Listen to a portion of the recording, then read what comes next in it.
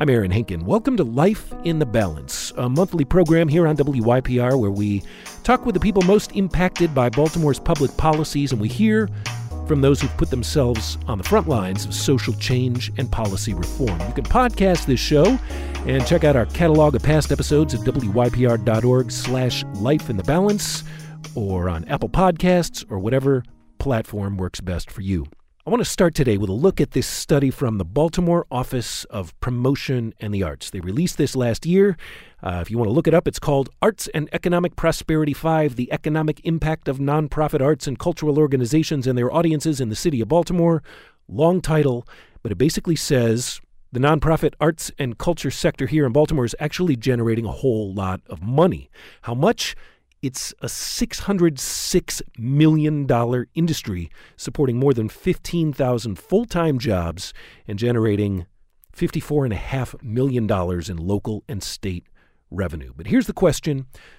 Who exactly gets these jobs? Who's benefiting from our thriving cultural sector? Are the arts equitable? Today on the show, we're going to look at those questions. We're also going to look at how the arts, especially poetry, can be a tool for activism. We're speaking with a number of local poets and performers who are using their art specifically for the purposes of social engagement and activism. Reading and writing poetry has been shown to improve empathy, emotional stability, verbal skills, and critical thinking. We're going to be learning more about student programs that nurture young poets and encourage them to use their voices in productive ways. First up, I want to welcome to the program Lady Breon. She is the cultural curator for Leaders of a Beautiful Struggle, LBS. That's a grassroots think tank that advances the public policy interest of Black people in Baltimore through youth leadership development, political advocacy, and autonomous intellectual innovation. And Lady Breon, thank you very much for being here. Thank you for having me. Let's start by having you introduce yourself to our listeners. You're from Baltimore, yeah? I am. And you're a lifetime, pretty much, performer, as I understand it. Tell us a bit about how you discovered poetry and sort of how that took your life down the path that it's gone down. It's interesting.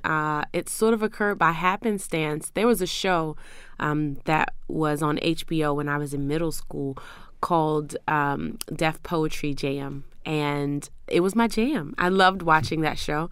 And I watched it with my father. And I remember one night after watching it, I sort of just went to the corner of his apartment and I decided I'm going to write a spoken word poem. I'm going to do it just like Sonny Patterson, who was one of the featured artists on that show. And I remember it was called My Ideas. And it was just a collection of my thoughts about Baltimore City.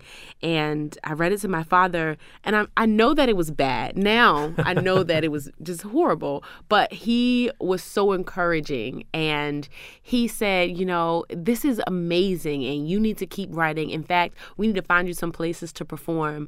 And I think that's indicative of my journey as an artist. I found so many people who were so supportive in giving me spaces and stages to express myself. That is sort of how I became sort of this community artist, if you will. I found myself in so many places performing poetry. And then I went to Howard University and I really sort of sharpened my skills as a poet in the DC scene. Can I ask you to share a poem today? Absolutely. Yes. I have a poem that is entitled Starbucks is Coming for Me. My neighborhood isn't safe anymore. Things are changing. There are intruders invading these borders. I see them setting up shop on every corner.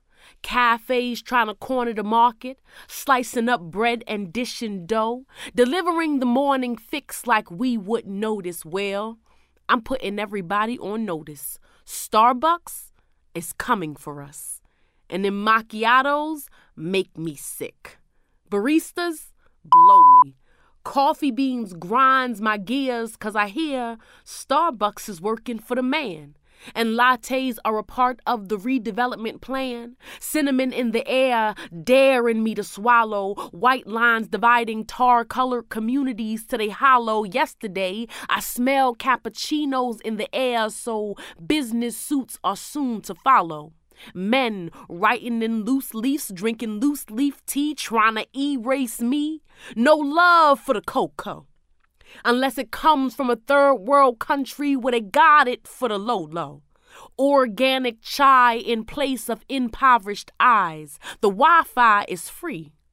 A small fee while they gentrify your community, trading in your mugshots for mugshots. But who could be mad at pumpkin spice? The hood is at its boiling point and they just want to put us on ice. The type that will milk a mocha city white and sugarcoat the strife. Steamrolling the streets while steam milk foams on heat and espresso soon. You'll be black, surrounded by white, domino, or get delivered to a new postal zone like dominoes. They've come to cut off the competition and decaf the legs you standing on.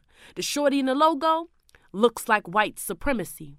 Whipped cream on a brown brew is their idea of diversity, which is to say, white will always come out on top while people of color forever at the bottom, heated.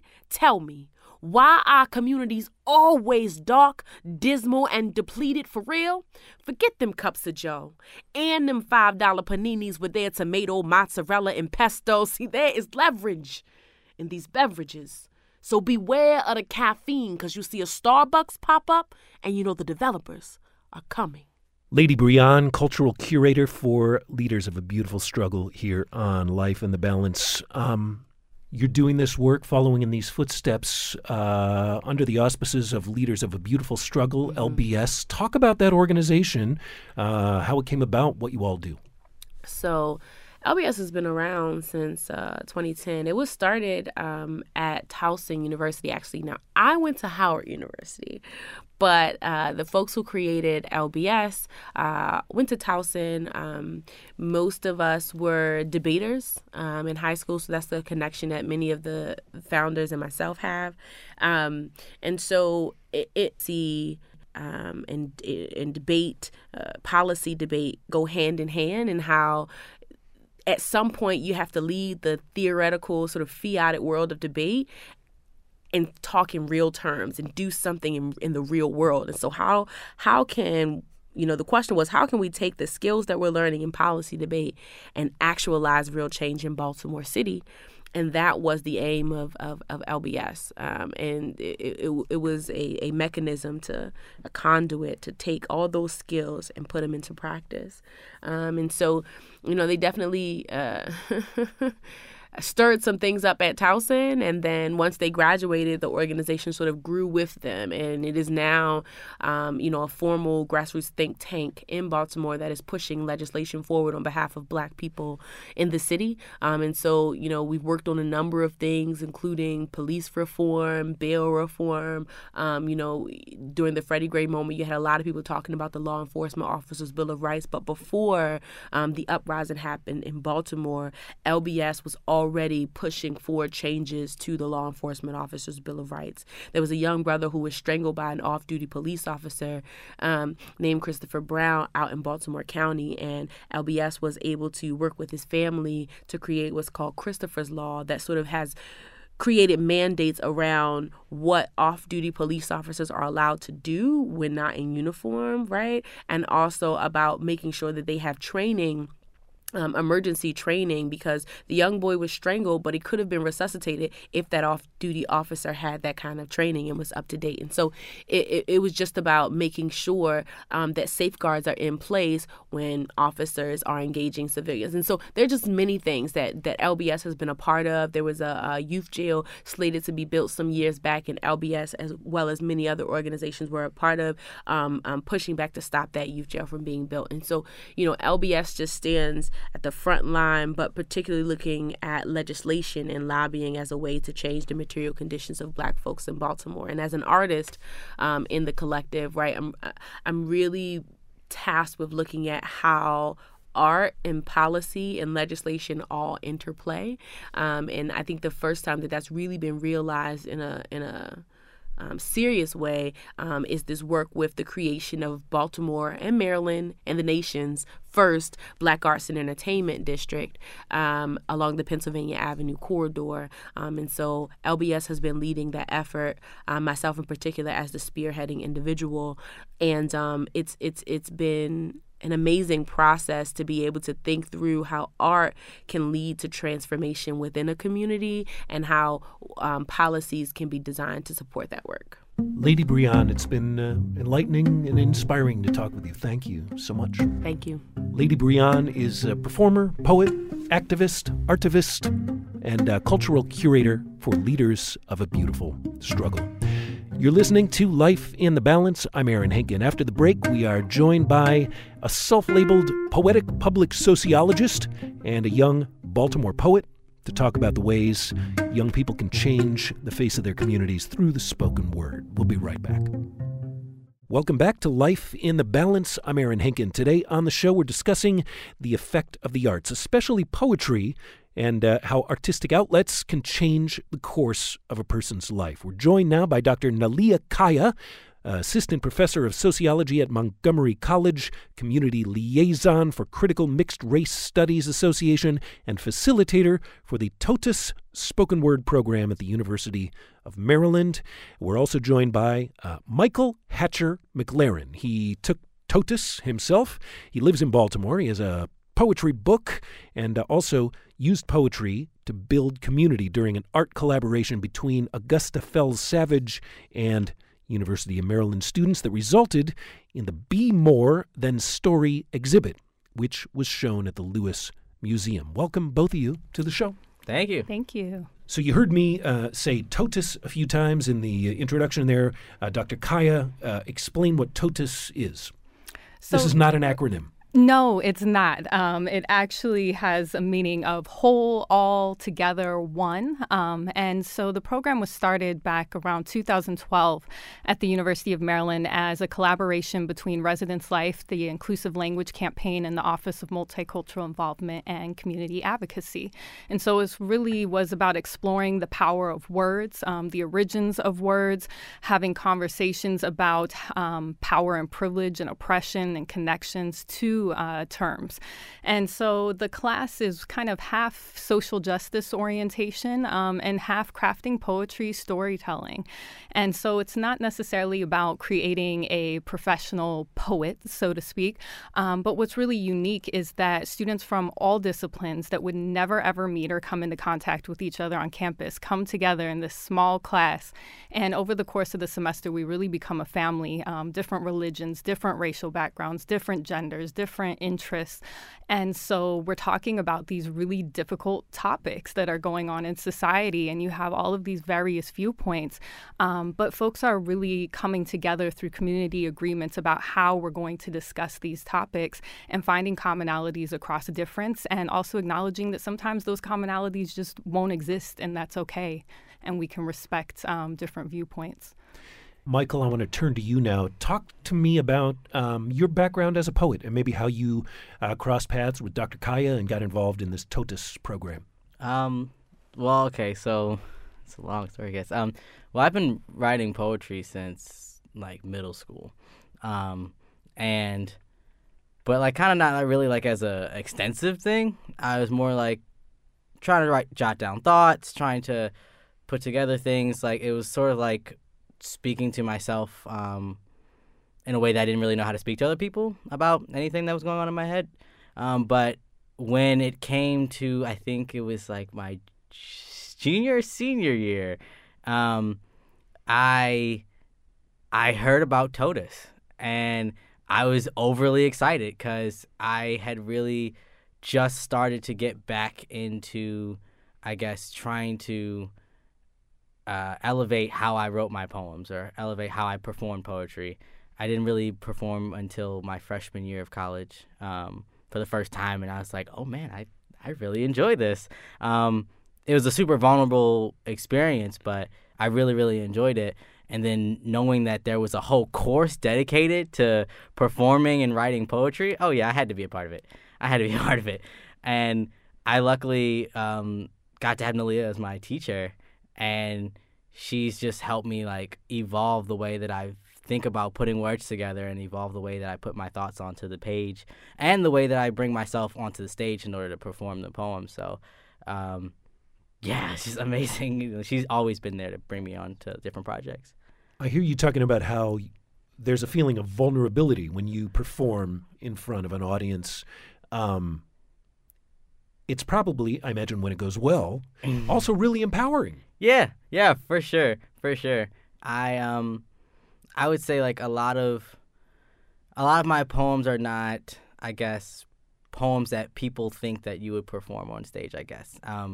In a way that they're not always happy-go-lucky. I would say every single time I perform, I've cried on stage.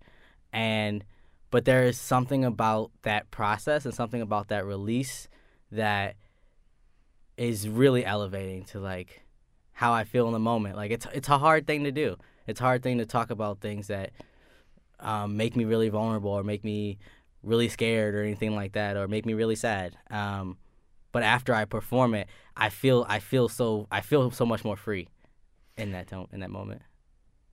With that preamble, I wonder if I can ask you now to consider performing a piece for us. Oh, man, okay. Well, Dr. Kaya and I will turn our mics off and we'll hand it over to you. Okay, sure. So I guess one of the poems I was thinking about reading today has to do with just being a transmasculine person in the world. I like to use my poetry to talk about political things. Like, that's why we're here today. So here we go. Okay. So it's called Stall Doors. I don't walk into bathrooms unafraid. I also don't want to write a poem about how I don't walk into bathrooms unafraid. Because how many times are we going to talk about trans people in bathrooms? Everyone is concerned my dick is the size of the blade of the pocket knife I don't carry anymore. And that's not because I'm unafraid, but rather I'm hoping nobody will ask me questions when they see my feet facing forward. I just want to keep moving forward with the conversation and not always talk about where we have bowel movements, but rather the lack of movement I saw in his eyes when he told me he almost killed himself last week. Not just because someone stopped him on the way to the bathroom, but that no one stopped him on the way to his attempt. He's not the one who's wearing a dress on the door, and even if he was, you don't get to tell him he's not a man. You don't get to tell us we're not men because of the way we situate ourselves in the stalls, hoping to be barriers against haunting feelings of unsafety. I don't want to talk about being afraid to go into a bathroom, yet it feels about the same as going anywhere else. My heart beating against drum surface, trying to stay steady as I rock back and forth, praying for protection. I walk through city streets and I think, what if they see me as they peer through cracks in stall doors? It's not healthy to have this much paranoia. Yet when you see me walk in calmly, you think I'm not darting for my safe haven, hoping the locks on the stalls work right. I just want to be all right, doing the things I do. Being the me I've always known. Saying hello and hoping my voice doesn't tremble because I'm afraid, even if I don't show it.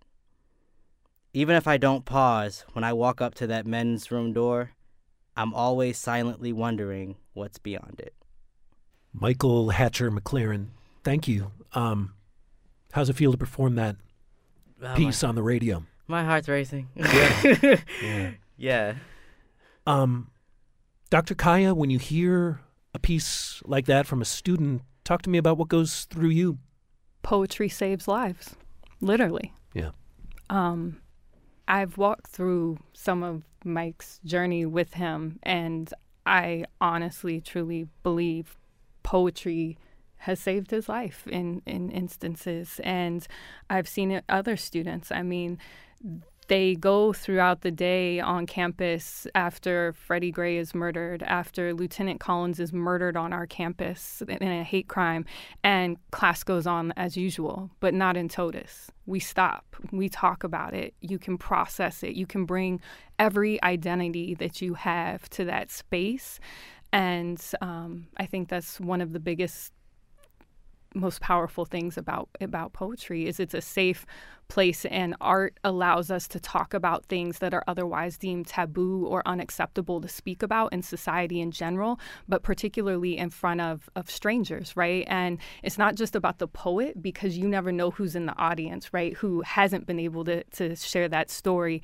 And it might not even be based on the same exact situation, but it could be they've felt that before, right? Whether it's race or gender or whatever they're going through, people find the commonalities, and it's that connection. And I think that human interaction that people are looking for, that sitting down and being actively listened to and heard, and actually people wanting to know if you are okay, not just to get that, oh yeah, I'm good, and keep going on. So every time I hear Mike perform, I'm amazed by him. I'm proud of him, and I'm glad that he's here. I wonder if you both might think about this idea of how a poem can address a social or a political issue in a way that, like, a public policy lecture or a panel discussion just can't do. The prose can't do. What do you think is unique and powerful about poetry as a mode of communication? You really get to see the person. I think you get to see the person that the policies affect. Like, I've also performed poems about suicide, and talking about reform in school systems and how we talk about bullying and things of that sort. And you could have a lecture on it, sure, and you can say these are the problems, but you don't always get to see the faces and hear the voices of the people who it really affects. You don't get to know how they feel after someone pushes them to the ground, or after they have swallowed too many pills but they survive afterwards, or like anything like that. You know, like, you don't really, a lecture is so disconnected in a way that a poem is not. You're always going to find a way to connect to somebody when you hear them telling you their own story, and a lecture just isn't able to do that in the same way. I would 100% agree. When I first started facilitating poetry, it was actually with the Black Prisoners Caucus at the Washington State Reformatory. And so it was folks who were incarcerated. And one of the things I have been and am still very passionate about is the prison industrial complex. It is modern day slavery. And so trying to, one, destigmatize the folks that have been incarcerated and are incarcerated, and for their stories and voices to be brought out. And so one of the most effective ways I thought that could be done when I was in college back in Washington State was to take their poems and bring them to my campus and to talk about the men in the ways that I knew them, not as inmate 9975 whatever, but as, this is Danny, this is so-and-so, and to share how they ended up there and how so many of us could be in that same spot depending on the circumstances that you found yourself in growing up. And so the reaction that I got in that manner was not the reaction you would get from a lecture of talking about this is the history of, incarceration in our country and so on. But it was students coming up, fellow students at that time, saying, hey, my brother's been incarcerated and I'm too ashamed to tell anybody because I know the stigmas that are placed on people. And to hear someone talk about this and share these stories, it affects, as Mike said, people in a totally different way. And it cuts to that emotional human part that we all have. Michael, I want to give you a chance to talk about the Be More story exhibit. Explain what it is, how it came together, and what its impact has been. So it was like a collective of working with middle school, right? It was high school. High school, okay. I remember. So yes, it was high school students, and getting to work with them on like how to do poetry, I guess, right? And I mean, a lot of them had written poetry before, but also some of them, it was their first time. And they really just, like, helping them build that confidence to know, like, your story matters. And, like, you don't have to censor yourself in maybe ways that, like, in an essay or something like that you would have to do. But this is your time to tell your story, and you can do it whatever the way you want. Just, like, definitely feel confident in that and perform that knowing that it matters. And it was amazing to work with those students. Everyone got to perform. We got to go around the circle. was fantastic. And I felt so privileged and so like blessed to have been a part of that, because I never had that experience when I was in high school. I never had someone tell me that my story mattered, and that I could perform it and I could write it down and it means something. So it was really cool to kind of come back from I had already graduated college at that point, and to come back and be like, oh man, I get to work with these students who like have all these ideas and so creative, and I get to share a piece of me with them and they get to share pieces of them with me. Like, it was phenomenal. I was so happy that NALEA like asked me to be a part of it. It was really great. So, Dr. Kaya, in the TOTUS program, you are incubating, cultivating, generating a lot of talented poets. What do you teach those young poets about navigating their way professionally?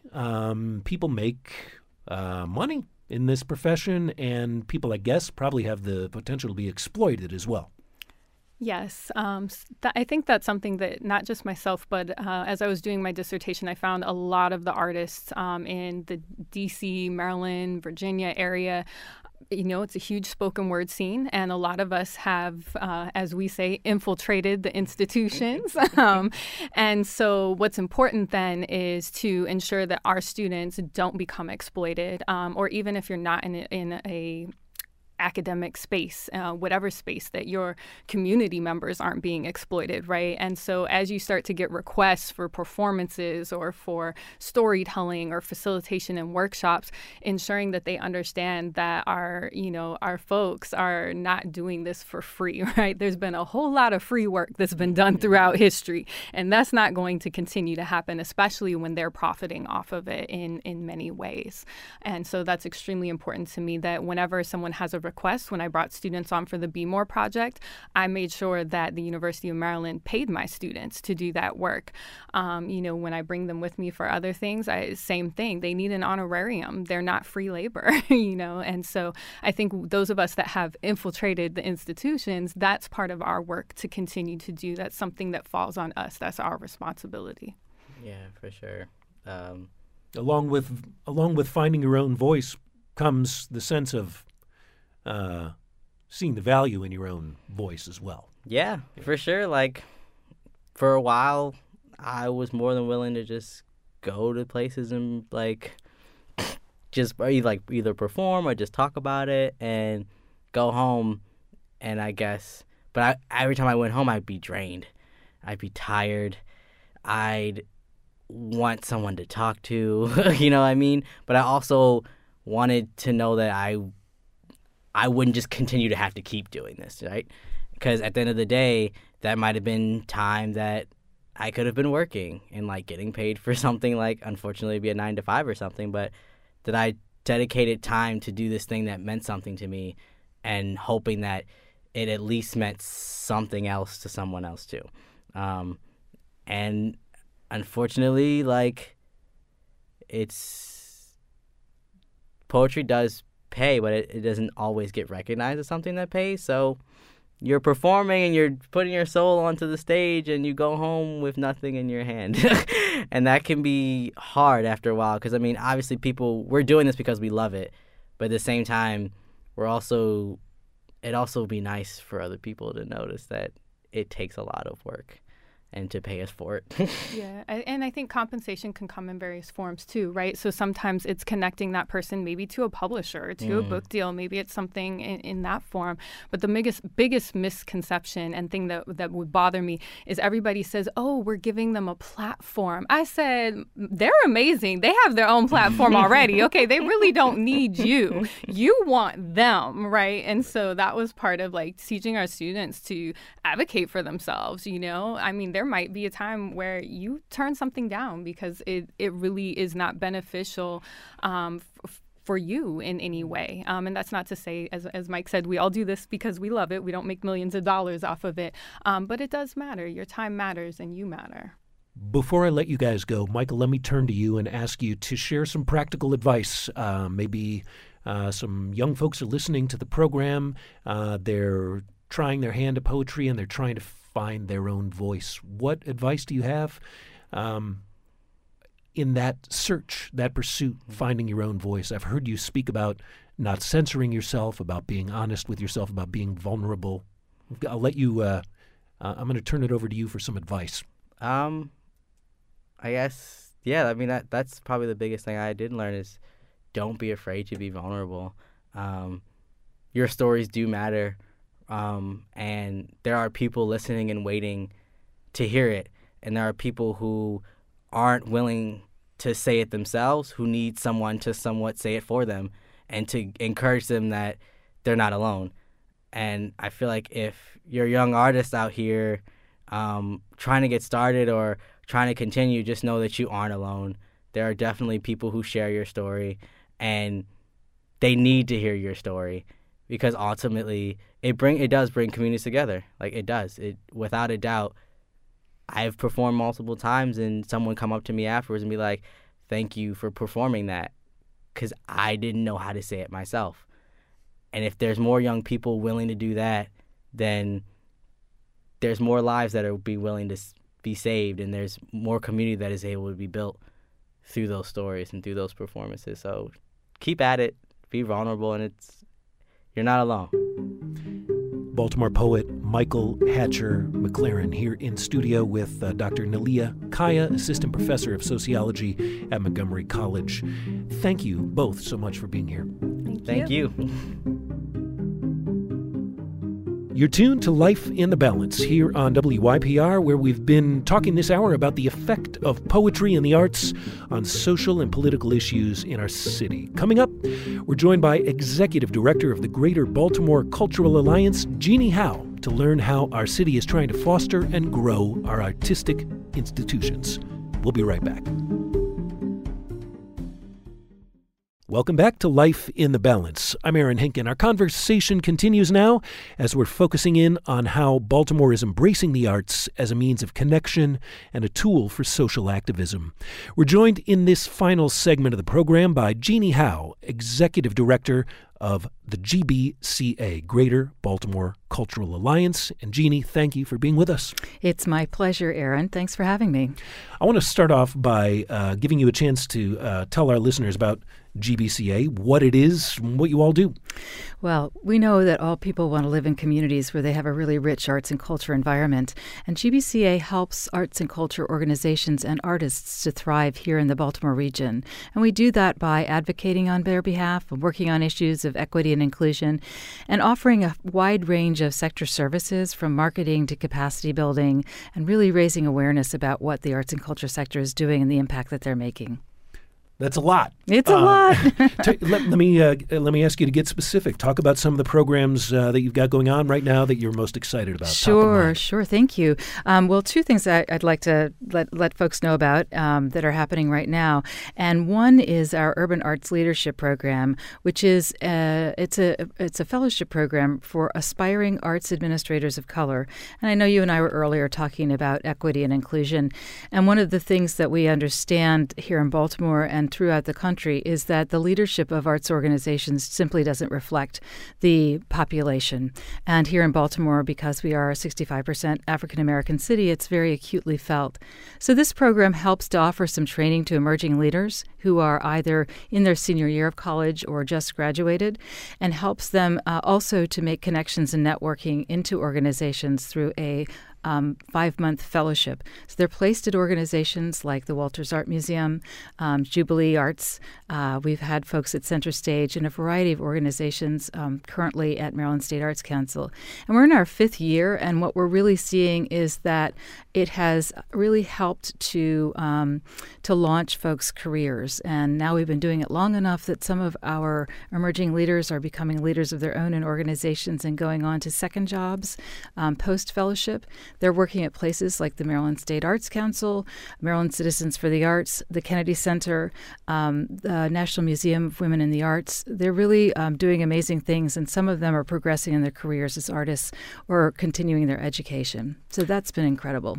as an organization, Greater Baltimore Cultural Alliance is like a quasi-governmental organization. I mean, help me understand what you are as an organization, like where the funding comes from. Sure.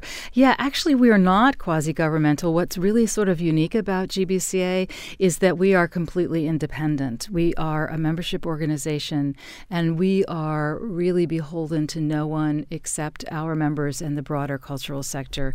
And, of course, to provide great stewardship to our funders as well. Most of our funding right now comes from foundations. We do get money from Maryland State Arts Council, who's been a wonderful supporter of our organization and also of our Urban Arts Leadership Program. And then some very generous individuals as well.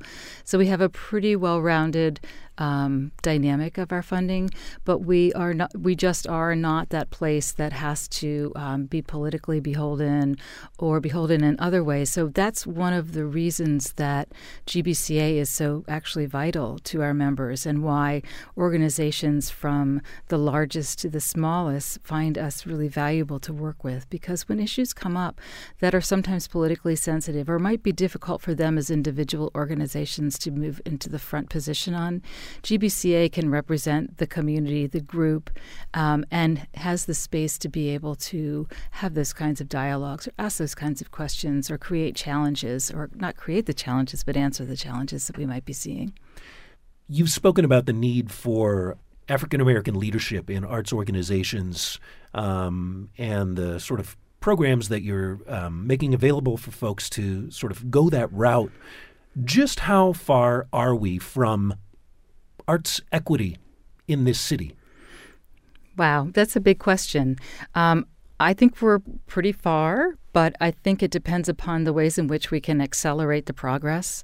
I don't think it's entirely a pipeline problem. In fact, I think it's as much a problem with inside the culture of organizations as it is an issue of identifying great candidates.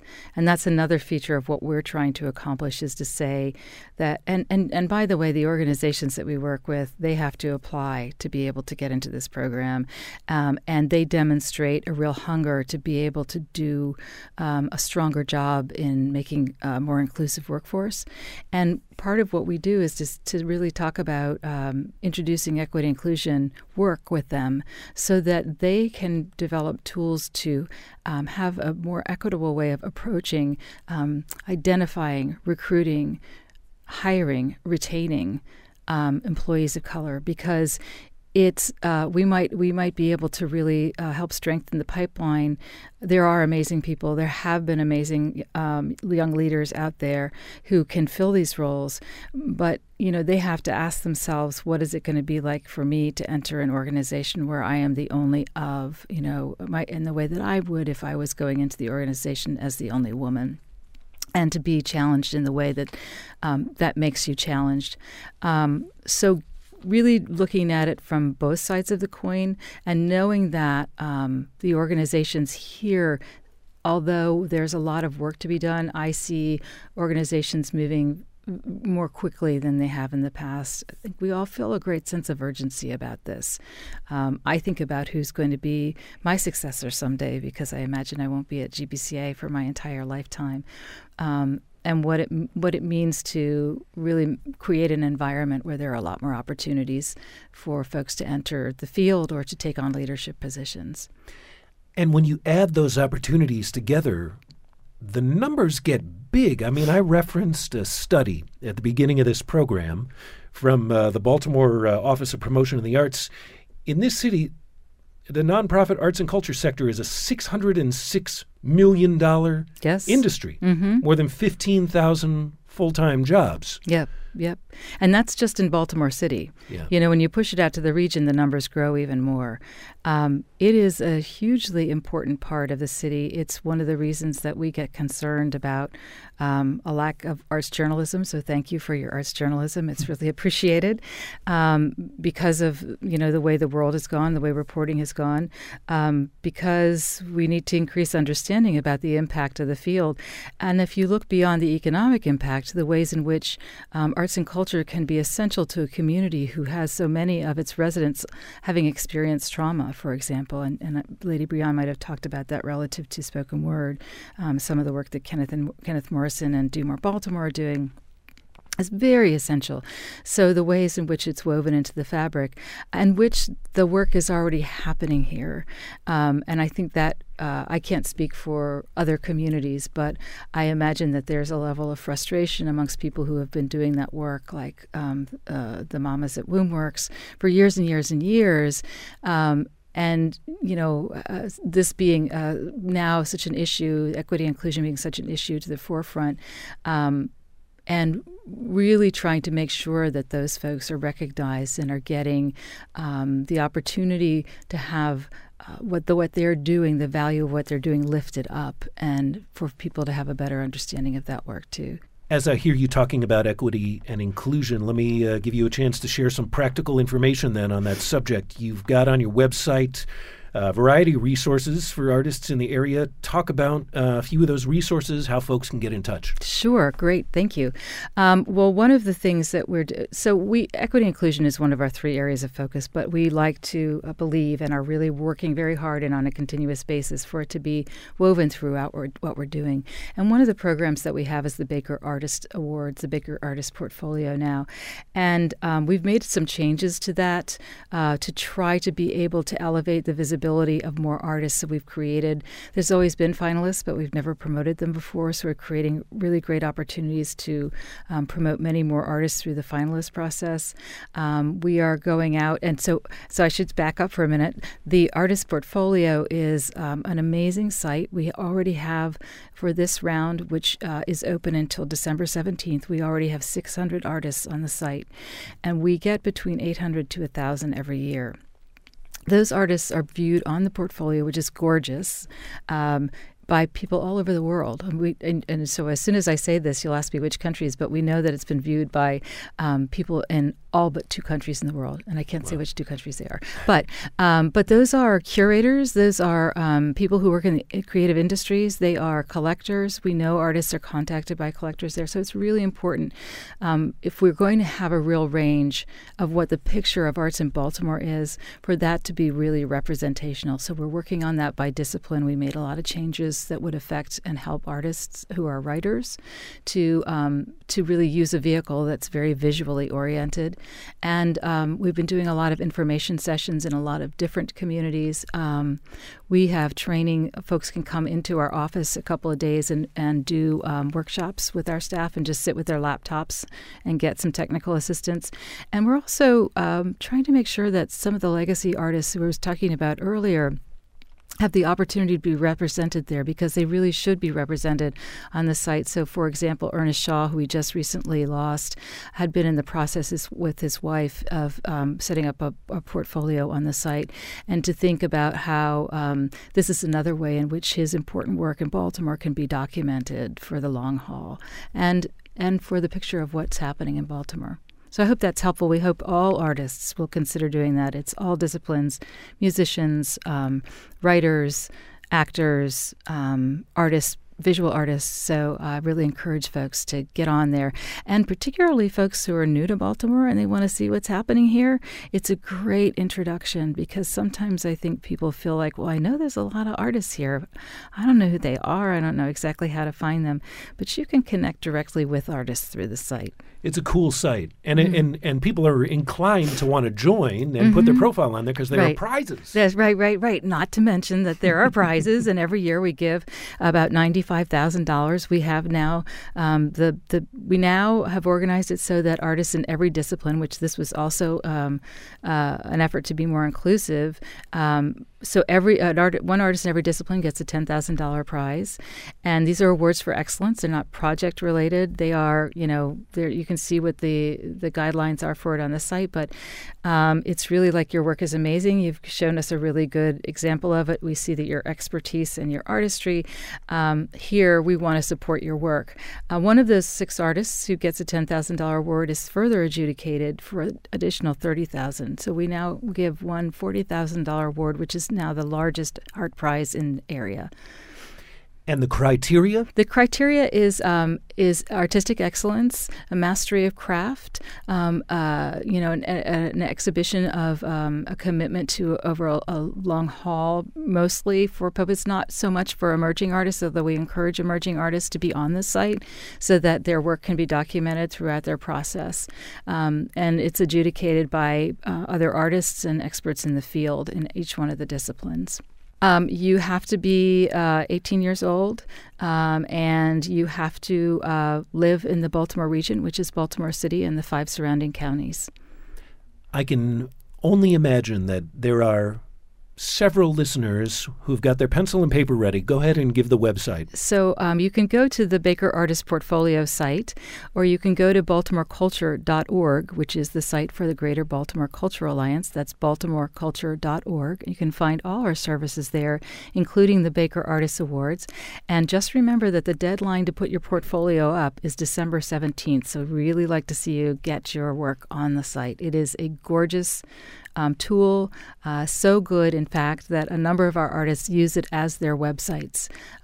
So it gives you access to a technology that you don't have to create on your own, and to an infrastructure. And it's really an ecosystem of artists that's being promoted throughout the world. Jeannie Howe is Executive Director of the Greater Baltimore Cultural Alliance, GBCA.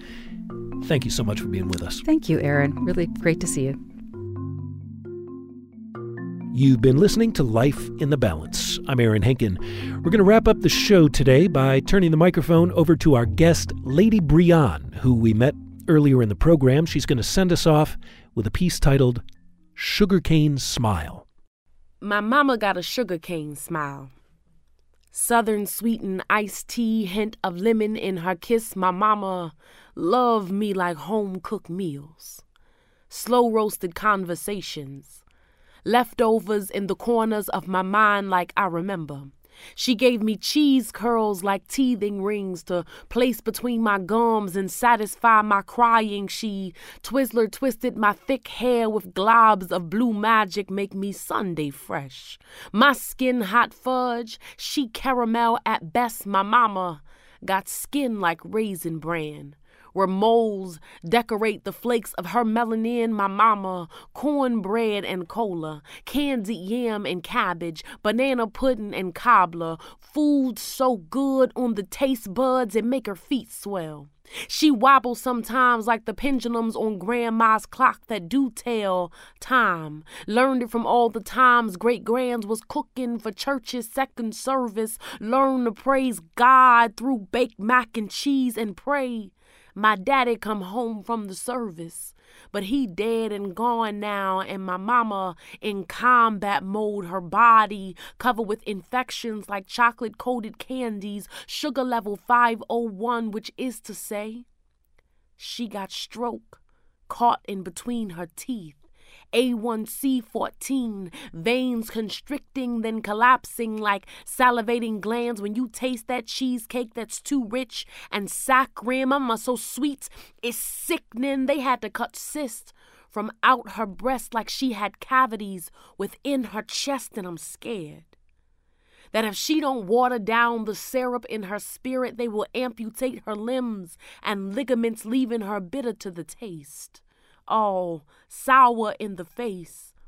Salty tears will replace the stars that twinkle and burst in my mama's iris. My mom is hot cocoa when my soul grows cold from all the pain in this world. All gummy bear dimples and a heart made of pecan swirls. My mama, she got a crock pot type hug.